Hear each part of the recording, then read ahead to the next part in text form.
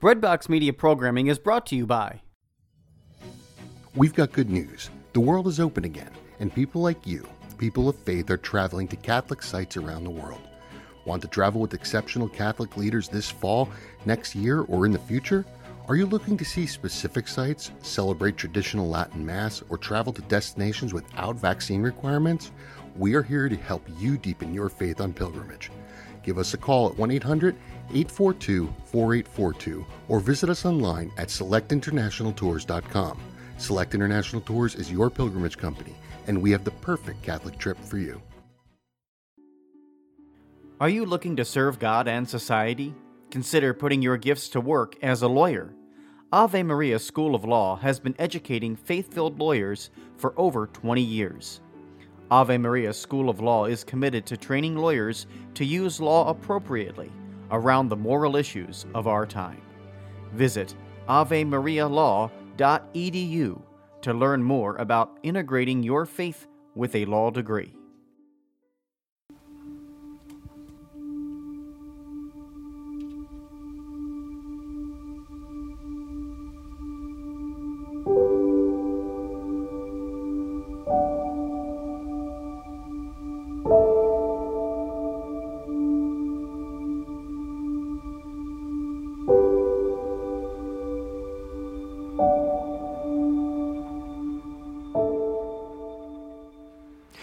This is the fifth and final week of our current message series. Today also closes out the regular season of message series for the year.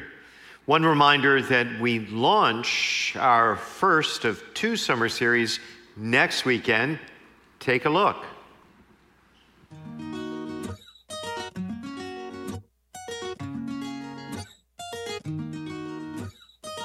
Which way do you, Lord? Which way do you? Which way do you, Lord? Which way do you? Which way do you, Lord? Which way do you?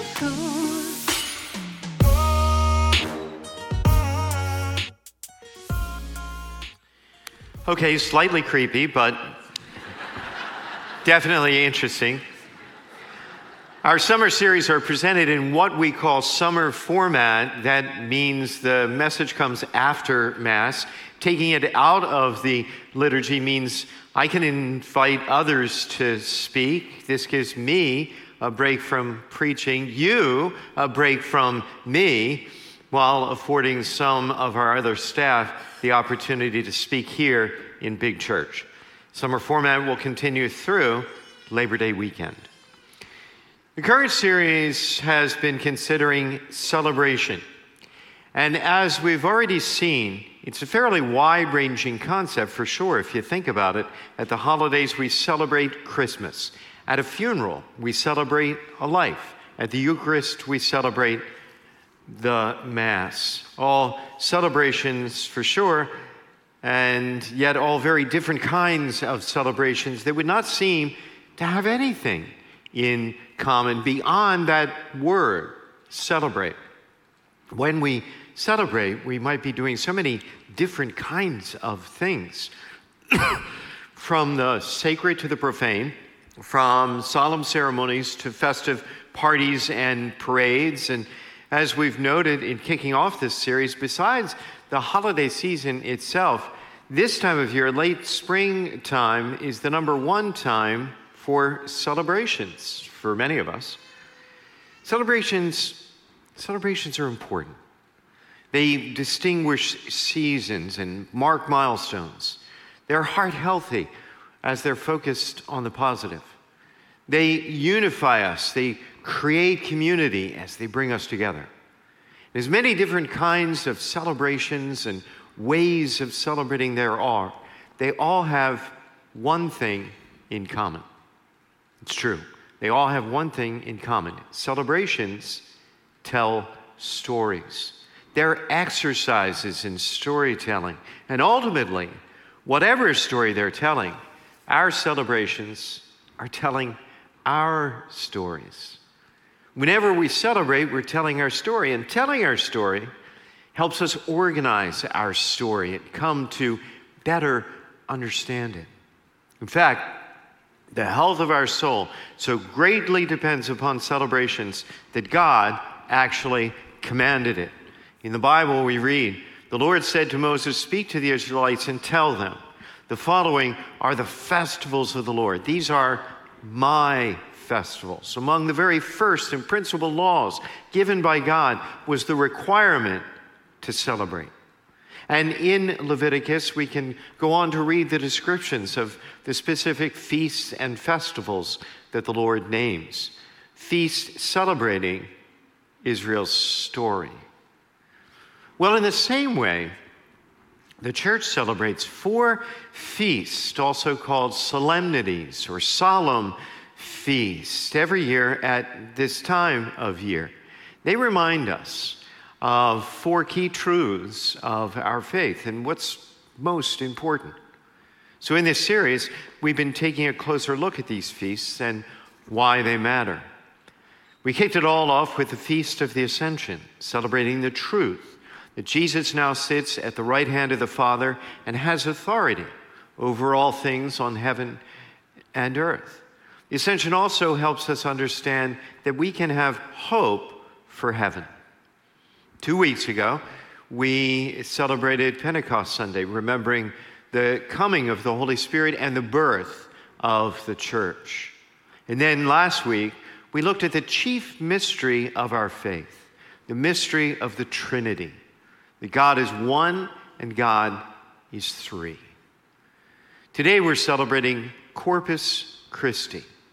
We celebrate our Catholic faith that as at Mass, the bread and wine really become the body and blood of Christ. They're not a symbol of Jesus' body and blood. They are his body and blood, transformed through the consecration.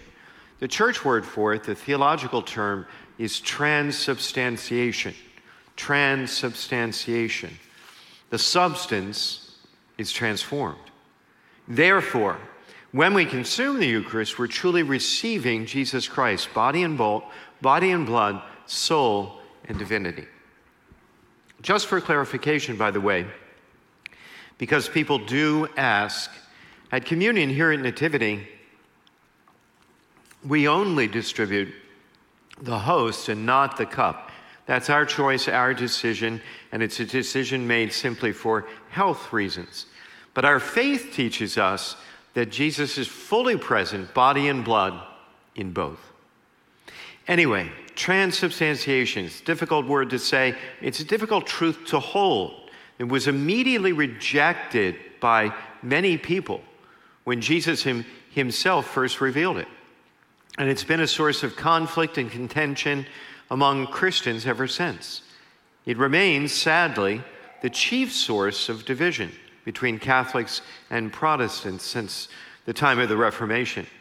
So we're going to briefly take a closer look at it today. To help us appreciate this truth and really celebrate it, we're going to look at today's second reading from 1 Corinthians, as well as a corresponding passage from the book of Exodus. In the reading from 1 Corinthians, Paul writes about the institution of the Eucharist, the establishment of the Eucharist as it was revealed to him by Christ. I received from the Lord what I also handed on to you, that the Lord Jesus, on the night he was handed over, took bread, and after he had given thanks, broke it, and said, "This is my body that is for you. Do this in remembrance of me." On the night Jesus was betrayed and handed over, the Jewish people were celebrating the feast of Passover, as they had each year, every year for about 1,500 years at that point. Jews from all over the world would flood into the city of Jerusalem to celebrate. Passover celebrates God freeing the Israelites from slavery in Egypt. Briefly, here's the backstory. To relieve their suffering under Pharaoh, God sent Moses to demand their release. When Pharaoh repeatedly refused, God sent 9 plagues to convince the Pharaoh to change his mind. Each of those plagues, by the way, corresponded to each of the Egyptian gods. to prove the futility of those gods and of that false religion. Despite the pain, the Pharaoh remained stubborn and would not relent. God gave Pharaoh every chance to let the Hebrews go, and Pharaoh said no. So then God declared a 10th terrible and final plague, the death of the firstborn of every family. But even here, he held out mercy. To escape death, he gave a detailed instruction that included 5 steps. Stick with me here because this is actually eventually interesting. First, each household was to choose an unblemished male lamb for sacrifice. In other words, a costly sacrifice. Second step, they had to sacrifice the lamb without breaking any of its bones. Also, as they sacrificed the lamb, they had to catch the blood of the lamb in a basin. This led to the third step.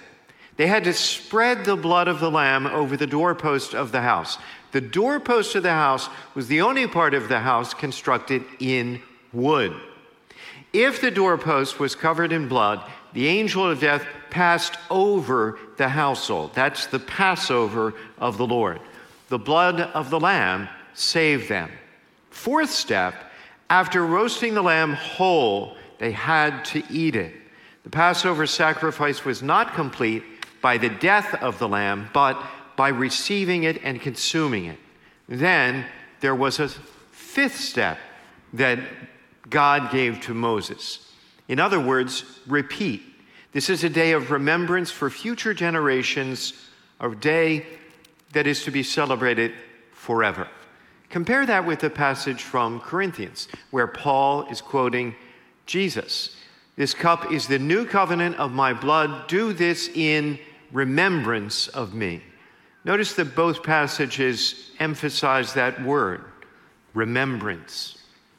According to Jewish tradition, the remembrance of Passover did not just mean remembering as a symbol or a symbolic exercise. In Jewish thinking, in Jewish thought, celebrants didn't just remember the Exodus, they actively participated in it. They relived it.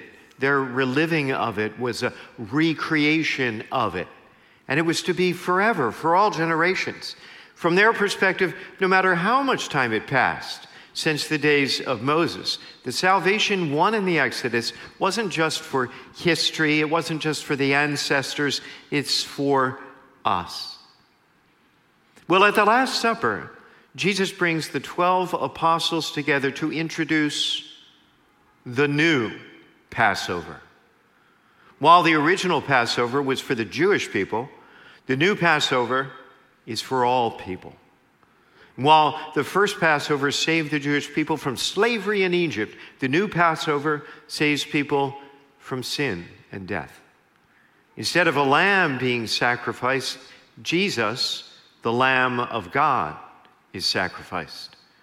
Like the lambs of Passover, he is without blemish, totally sinless, a perfect sacrifice.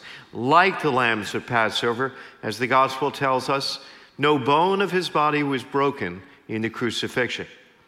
Just as the blood of the lamb covered the doorpost of the households, Jesus' blood covered the wood of the cross. And just as the Jews had to eat the lamb to complete the sacrifice, we receive Holy Communion here at Mass. So, what are we supposed to do with all that? Well, let me offer 2 suggestions this morning. We're all sorting out what online versus in-person attendance means in our post-COVID world.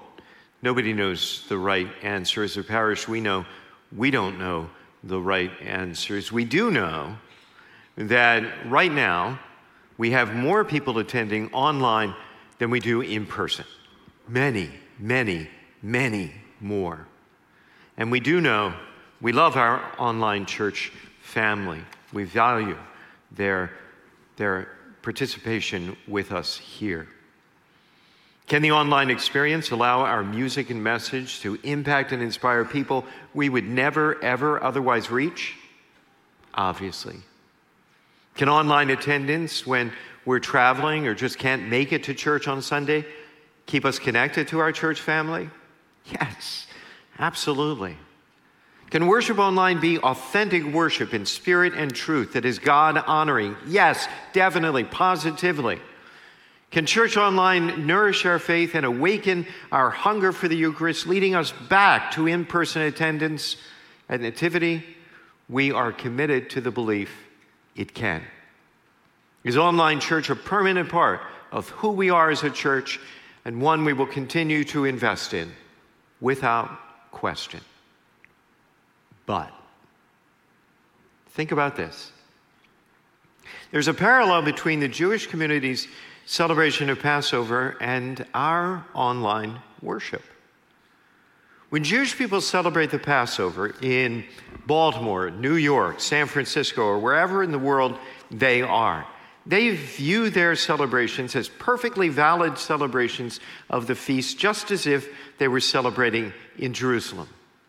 However, they end the Passover celebration with this phrase, "Next year in Jerusalem." Next year in Jerusalem. Meaning, their celebrations are good and God-honoring, but they themselves acknowledge that they would be more complete in person in Jerusalem. As a sacramental church, we need to gather together in church and receive Jesus in the various ways that he comes to us at Mass, but most especially in Holy Communion. So if you haven't come back, think about making plans to do so. Make plans to come here in person this summer so that you can receive the Eucharist as well as enjoy the fellowship of your church family. For those of you who join us at a distance and that's simply not possible, we're thrilled that you're joining us online. But why not take some extra time this summer to visit your local parish for Mass and communion? Some people attend Saturday or early Sunday Mass at their home parish and then join us here later online. And of course, if your travels bring you to the Mid-Atlantic region, definitely join us here on Ridgely Road. We have visitors every week from every part of the country, and we love to meet our visitors. Going back to that reading from Corinthians, Paul continues and concludes, "For as often as you eat this bread and drink the cup, you proclaim the death of the Lord until he comes." As often. Every time we come to Mass and receive communion, we experience communion with Christ. But then there's one other application I'd briefly like to make. This weekend, we're celebrating our music leader, Al Walsh's retirement. He's been leading us in song here at Mass for over 2 decades, week after week, season after season. Definitely stay with us following communion for a brief but heartfelt tribute. And if you're with us here on Ridgely Road this morning, join us on this amazing morning out on the plaza after Mass to greet Al in person and enjoy fellowship and refreshments. But here's my point. Did you know that after the Passover, when the Israelites had finally been delivered from slavery, in their first flush of freedom, do you know what they did? They sang. They sang to the Lord. And at the Last Supper, Jesus and the apostles, do you know what they did? They sang. The Last Supper was the very first Mass ever, and the first Mass was not a quiet Mass. They sang. I like to say that coming to Mass and not singing is like going to the gym and not working out. And singing is something that you can do whether you're here in person or you're at home. You can sing at home. In fact, you should. Every culture throughout history and around the world celebrates through song. Celebrations require singing. And here's the thing. Mass is definitely, absolutely supposed to be a celebration.